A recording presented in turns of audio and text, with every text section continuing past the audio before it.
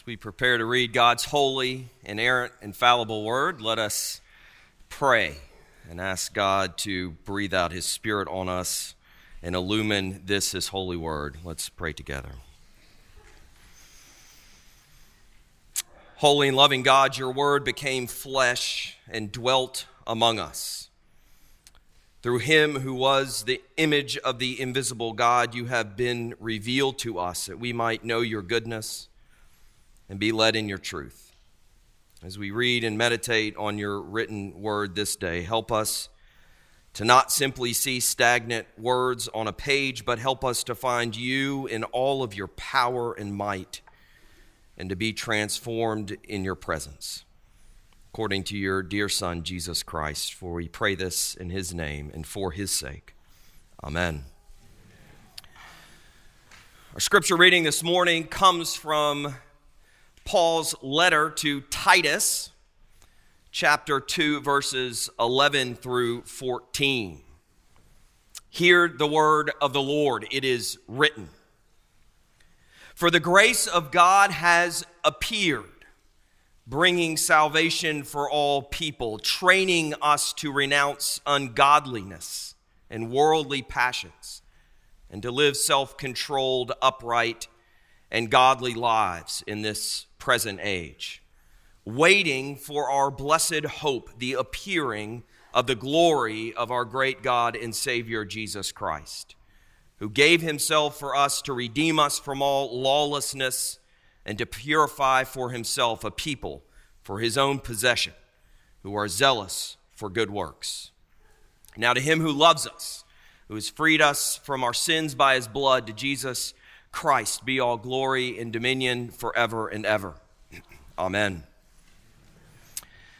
As we have already stated, this is the first Sunday of the Advent season, the season leading up to Christmas, and you can see in your bulletin that Advent means coming.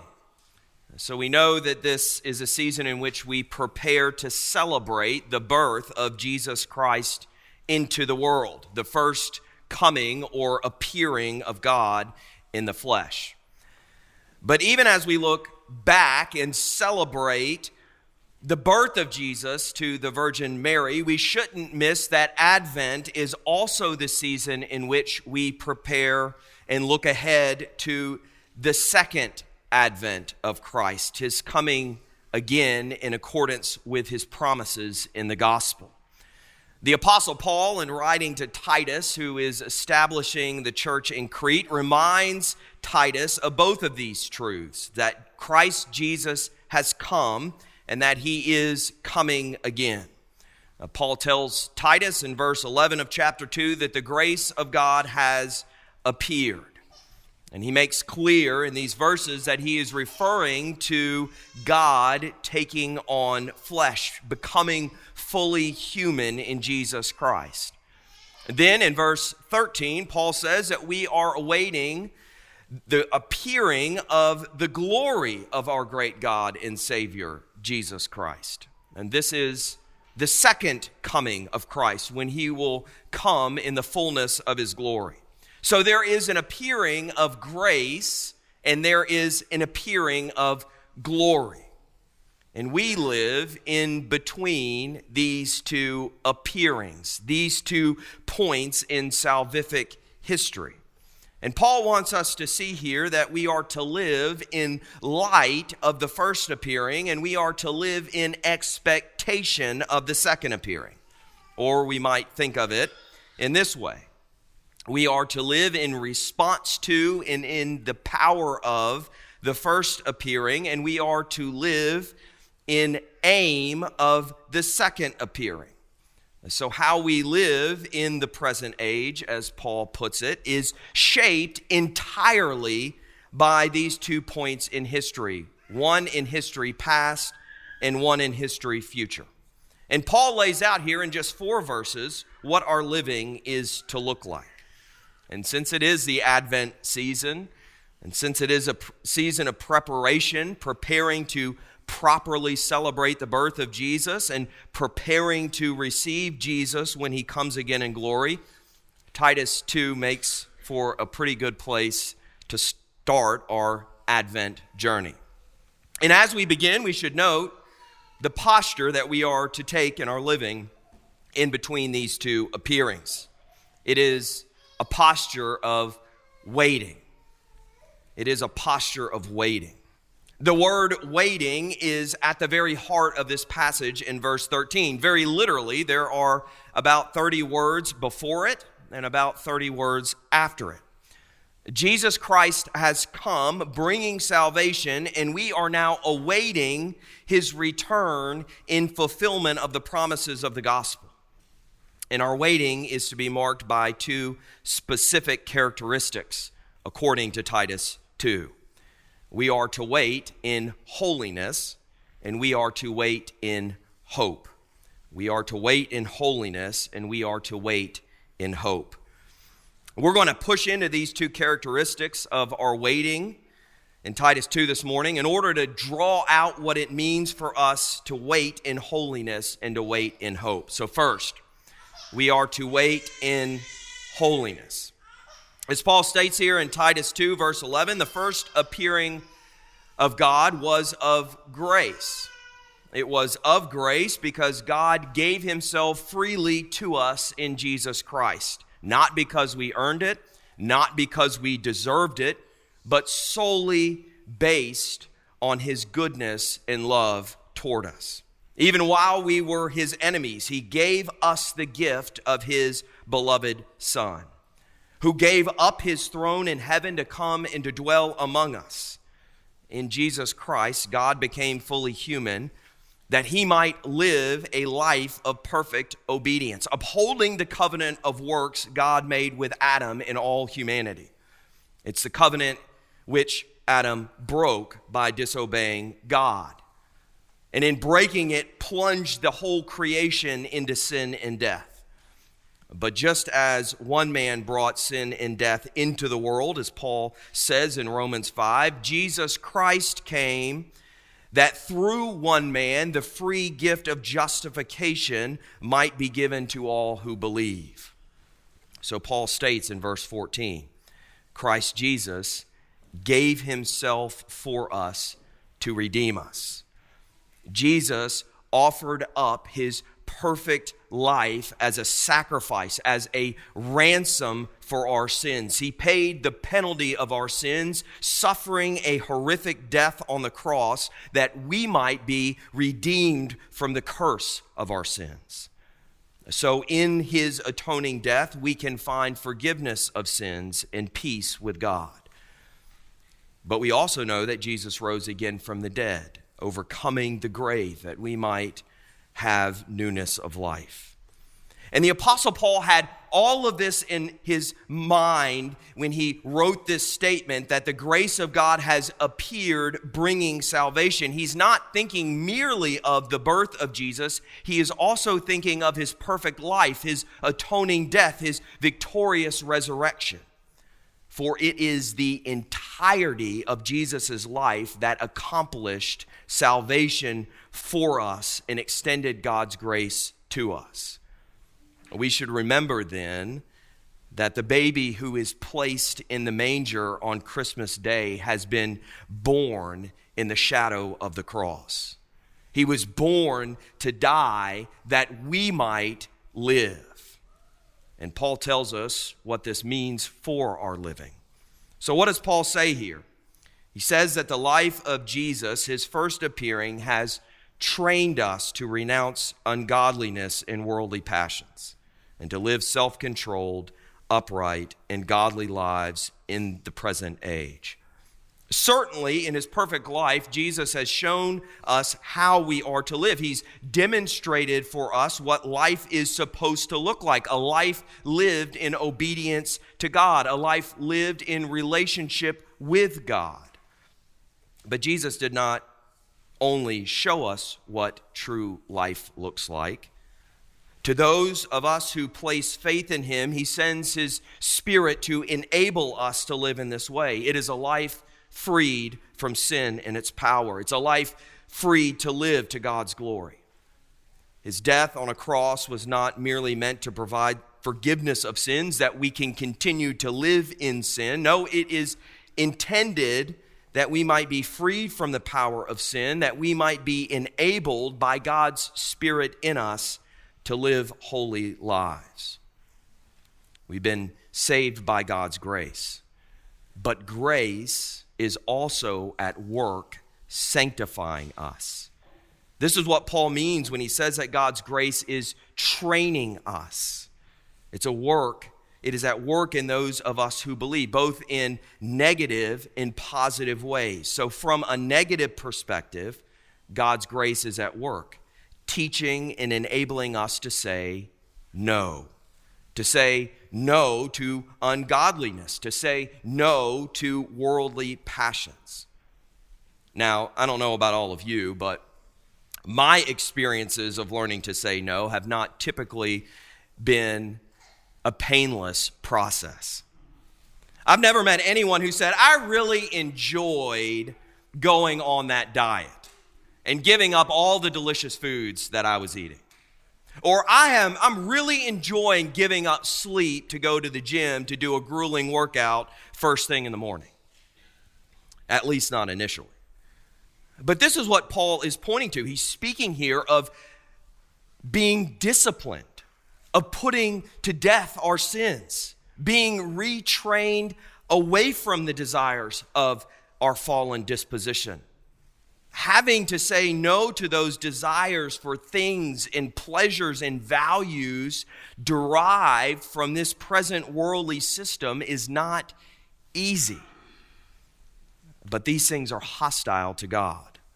They deny him as Lord over our lives. They are violations of his law. They lead us away from his life-giving, joy-producing care. And so the grace of God trains us to do away with them. Just like the person determined to live a physically healthy life recognizes and does away with eating junk food and being sedentary, we too have to unlearn the things of the flesh that we once found great delight in. We have to take off the old sinful man in order to put on Christ in his righteousness. The positive aspect of God's grace at work in our lives is living self-controlled, upright, and godly lives. It's living a life that is able to discern between virtue and vice and choosing to live in accordance with the boundaries God has set for us. It's living a life that cannot be condemned before men. It's living a life that is pleasing to God. And there is ultimately far more joy, far more satisfaction, far more purpose found in this way of life than giving into our fleshly desires. But we have to learn to say no to all that is hostile to God in order to say yes to that which is good and pleasing to him. And this is how we are called to live in the here and now, between the two appearings. It is a holy life, a life that gives glory to God as we live in his light and demonstrate his character in our lives. Paul insists on this. He swings back and in a way repeats himself in verse 14 when he tells us that Christ gave himself for us to redeem us from all lawlessness and to purify a people for his own possession who are zealous for good works. He's telling us that the self-giving of Jesus Christ has acted to purchase us out of bondage to sin and condemnation. We've been cleansed from our sin by the precious blood of Jesus Christ and claimed as his own possession. And this works to produce in those who believe a desire to do what is good and right. Notice here that Paul isn't presenting this as an optional activity or as a virtuous ideal for believers. He is presenting it as the inevitable outworking of God's grace through the saving death and victorious resurrection of Jesus Christ. This is the norm. This is the standard.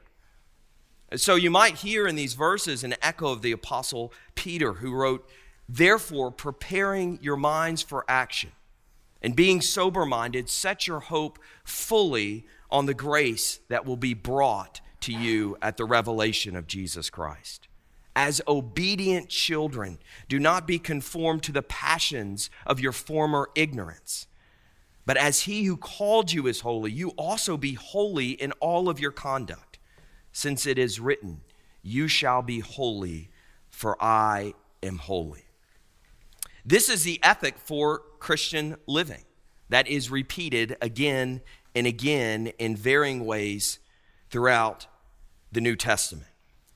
It's a horrible mistake then to believe that in placing faith in Jesus Christ, we can be utterly unconcerned with our personal piety because we've already been forgiven of our sins.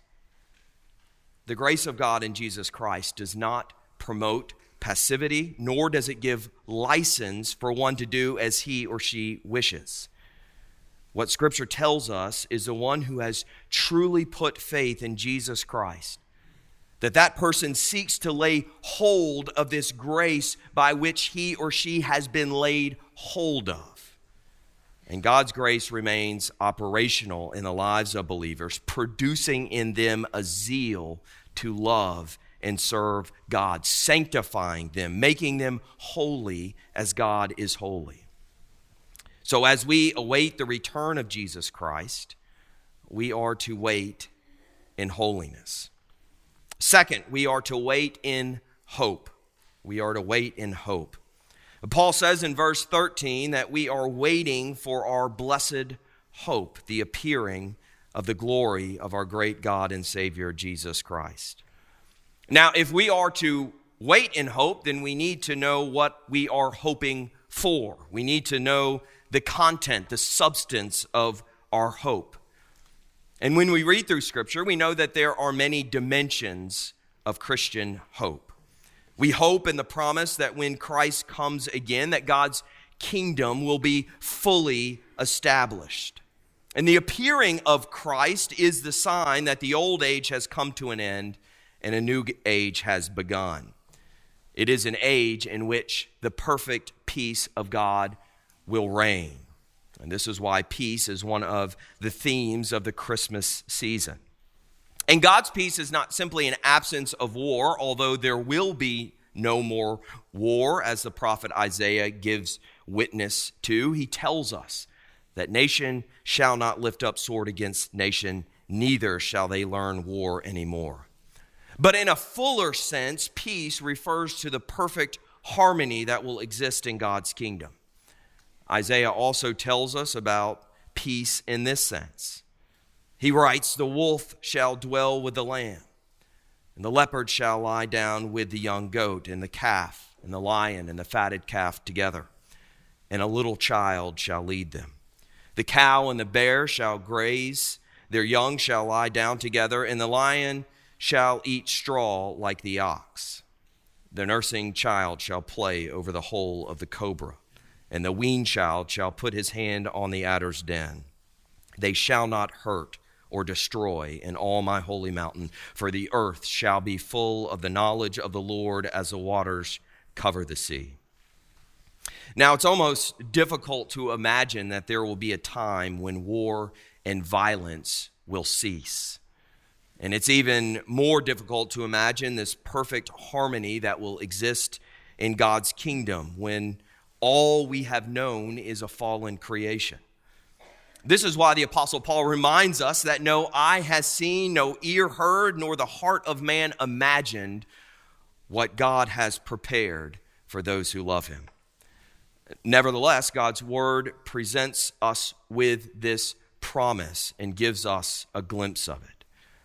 And even more difficult to imagine is a time when death shall be no more. Neither shall there be pain or illness. But this is exactly the promises we have in Scripture. We see in the revelation of Jesus Christ given to the Apostle John, for instance, John tells us that he saw a new heaven and a new earth. For the first heaven and the first earth had passed away, and the sea was no more. And he continues, and I saw the holy city, a new Jerusalem, coming down out of heaven from God, prepared as a bride adorned for her husband. And I heard a loud voice from the throne saying, Behold, The dwelling place of God is with man. He will dwell with them, and they will be his people, and God himself will be with them as their God. He will wipe away every tear from their eyes, and death shall be no more. Neither shall there be mourning, nor crying, nor pain anymore, for the former things have passed away. Everything will be made new. All of creation will be restored as God intended it to be. And we who have placed faith in Jesus will receive immortal bodies like his, which are not susceptible to disease or decay, which will never grow old or die, which cannot sin. The Apostle Paul tells us in his first letter to the church in Corinth, what is sown perishable, what is raised imperishable. It is sown in dishonor, it is raised in glory. It is sown in weakness, it is raised in power. In this way we will be made like Jesus and will share in his glory. This is a promise for those who believe. All the effects of the fall will be undone. The curse of sin, the sting of death, destroyed, finally and fully. What a glorious hope to know that sin and death will one day be past. And so our salvation will be fully complete. Our justification will reach its end, our glorification. Christ died on Calvary's cross, not only that we might be forgiven of sin, but in order that we might be made like him. As the Apostle John says, "Beloved, we are God's children now, and what we will be has not yet appeared, but we know that when he," meaning Jesus Christ, "appears, we shall be like him." So we have received the grace of God in the here and now. We have been forgiven of our sin. We've been set at peace with God, adopted into his family as his beloved children. And we are being sanctified, made holy by God's grace as we wait. But there is still more, much more to come. Our sanctification will reach its completion when we are made perfect in holiness. And this is not just some wishful vision for the future. It's not just some dream that's based solely on our human desire of what we want to happen, like John Lennon's vision for humanity and creation in his song, Imagine. We aren't simply trying to imagine that there is no heaven or hell and everyone is one. Our hope is actually based on a true reality already here and still yet to come. Christian hope, as the great theologian John Lee said, is built on convictions about God's acts in creation and in redemption. Our hope is founded on what God has done and what God has promised to do. And we know that God is always faithful to his promises, which means our hope is sure and certain. Brothers and sisters, there is nothing fickle about the future for one who has placed faith in Jesus Christ. This is why Paul calls it a blessed hope. It isn't a barren hope, as is every dream and vision of man-made utopias. They rest in the mind of man. They assume the goodness of man. And they will all inevitably fail because of humankind's fallen nature. But the Christian hope rests firmly in God and in his unchanging nature and in his steadfast love and faithfulness. And even as we have this sure hope of everything being made new, of there being peace, of there being no more sin and death, of being utterly transformed, our biggest hope is that of being in the presence of Jesus Christ himself. This is what John sees and records in Revelation 21, that the dwelling place of God is with man. It's what Jesus assures his disciples of, that he goes to prepare a place for them and that he will come again and will take them to himself, that where he is, they may be also.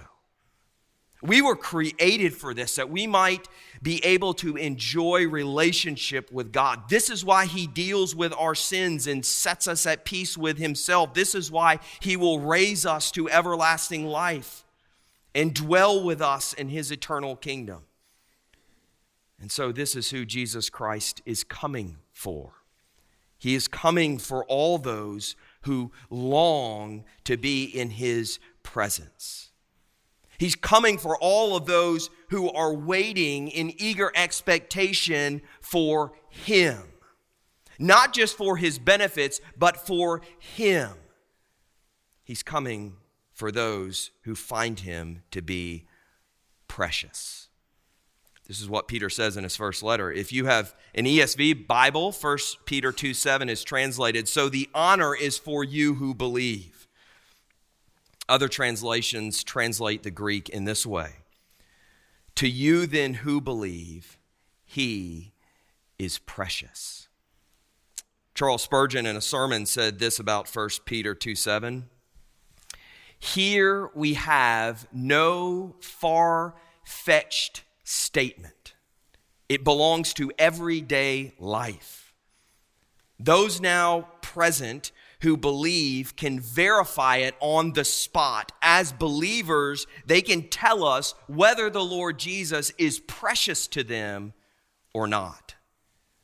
We are now not about to consider an abstruse doctrine or lose ourselves in a profound mystery of faith, but we have before us an assertion which even a babe in Christ may put to the test. Yes, you who but last week confessed your faith in the Lord Jesus Christ, you can tell in your own souls whether he is precious to you or not. If you can personally verify this sentence, it says a great deal for yourself. You need never raise the question as to whether you have faith, the faith of God's elect, and are true believers in Jesus. For if Jesus is precious to you, that question is answered once for all by this statement, which covers the whole ground. Unto you, therefore, which believe, he is precious. So how about you? Do you only desire heaven because it's better than the alternative? Or do you only desire heaven for the benefits of being freed from illness or death, or being able to see loved ones who have passed on to glory?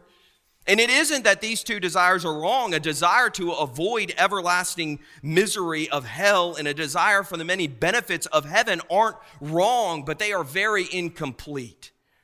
What we should be hoping for is Jesus himself, to be finally and fully in the presence of the one who bids us to come and to find our rest in him, to find our peace in him, to find our joy in him. He is our hope.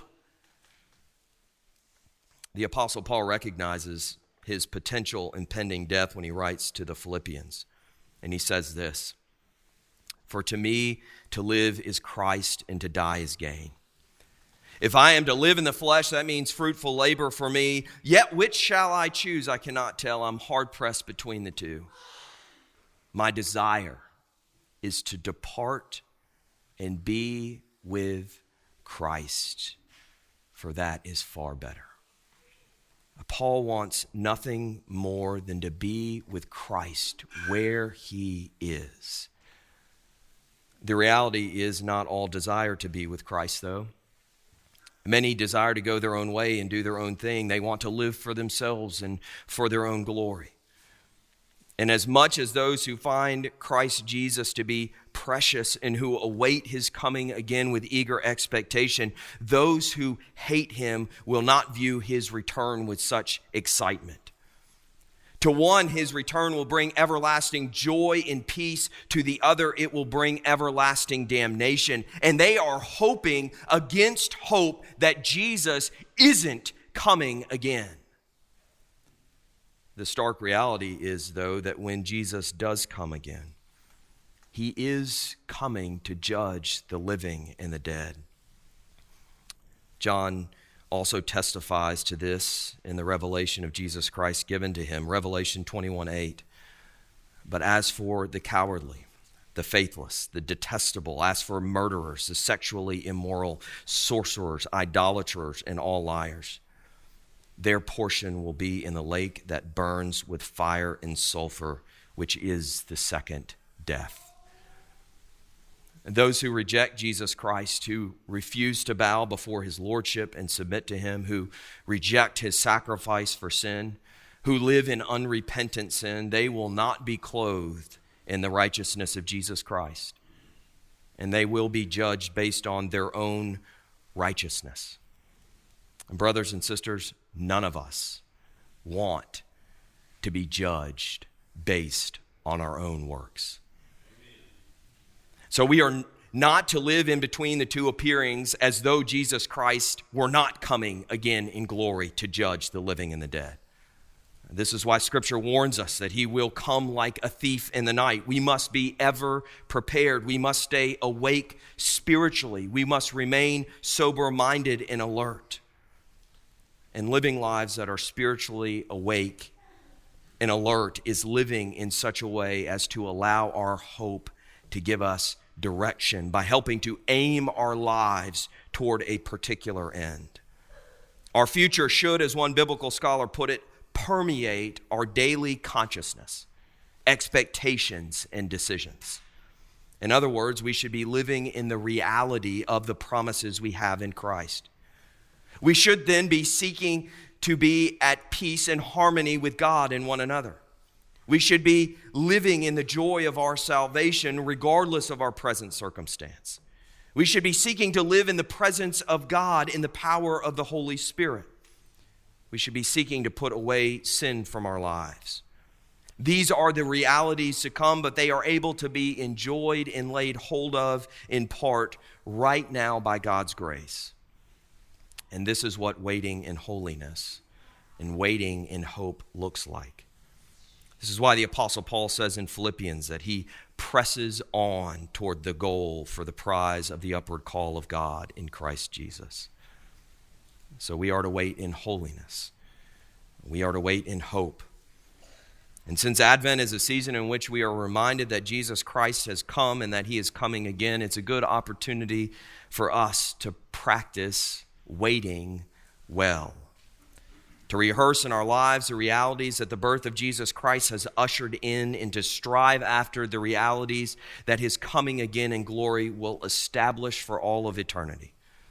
And brothers and sisters, let us take full advantage of this time that God has given us then, placing our faith firmly in Christ and living in response to God's grace and the power he has supplied. Let us pray.